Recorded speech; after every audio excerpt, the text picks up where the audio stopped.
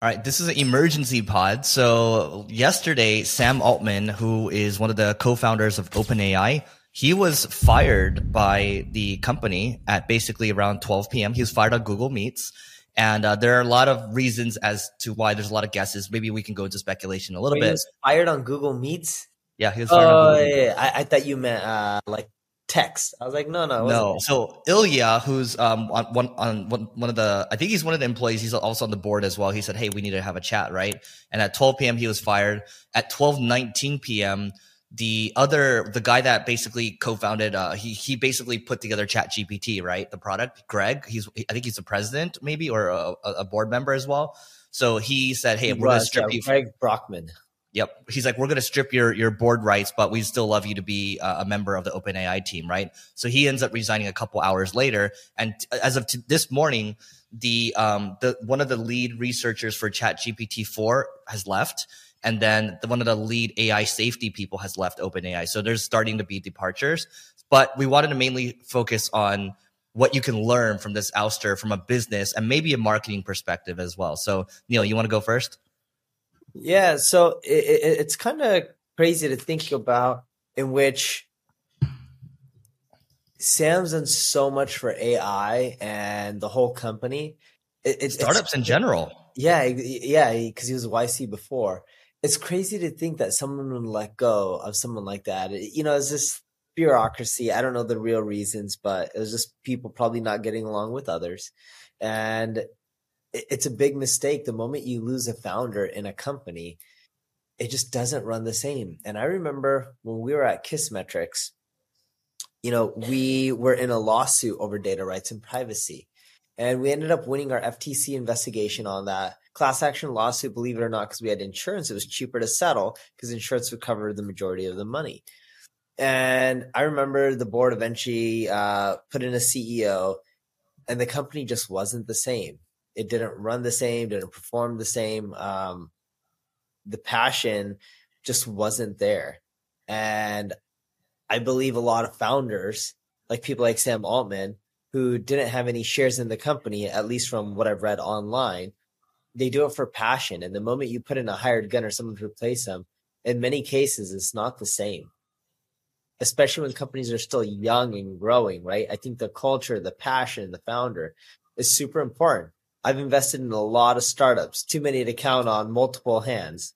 And the one thing I would say is, it's not just me, but typically when founders are no longer part of the company, I'm less likely to invest, especially at the early stages. It's like, why?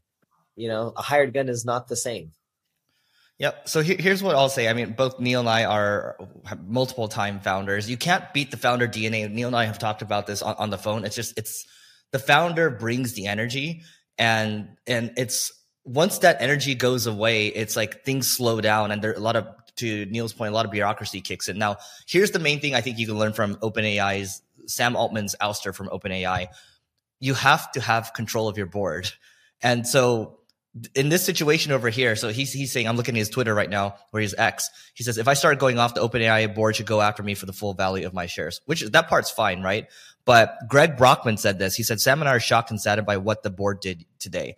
And so some people can say, okay, this is the argument for bootstrapping. I'm just saying the hypothesis here is that Sam was ousted because they have achieved some form of artificial general intelligence and he wants to push, whereas the board wants him to slow down, right? And in this case, there's a disagreement here, and it's like, okay, well, Sam just needs to go.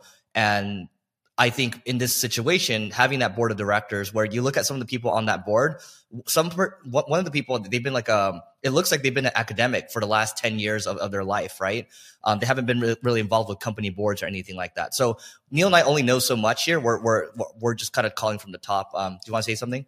If I had to end on one note, it's at the end of the day, the founder DNA is super important. A company without a passionate leader at the very top isn't going to do as well. And yes, a CEO could be passionate and they can grow a business and they can do extremely well, but it takes time to find that passionate CEO who loves the business, the company, and is the right person to lead it to the next phase. Not impossible. There's a lot of CEOs who've actually grown businesses much better than the founders.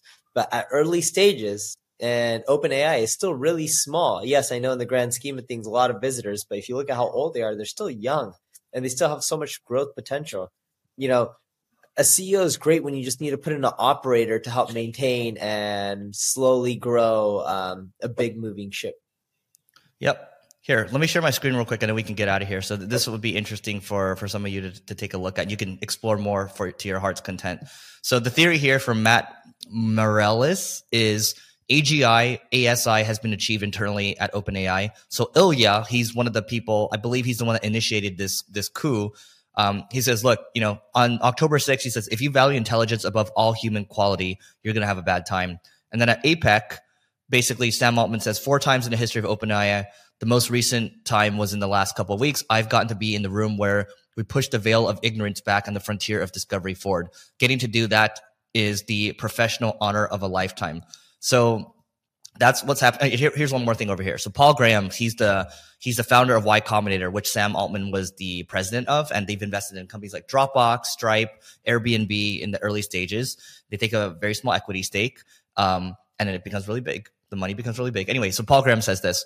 When I talk to more established startups, one of the first things I want to know after asking about the growth rate and whether they're profitable is whether the founders still have board control. I'm more optimistic about the company when the answer is yes. And then the final thing here to take a look at is what Sam Altman's saying over here. So he says, I don't know if this is conspiracy theory, but he says, I love you all. What are the letters for that, Neil?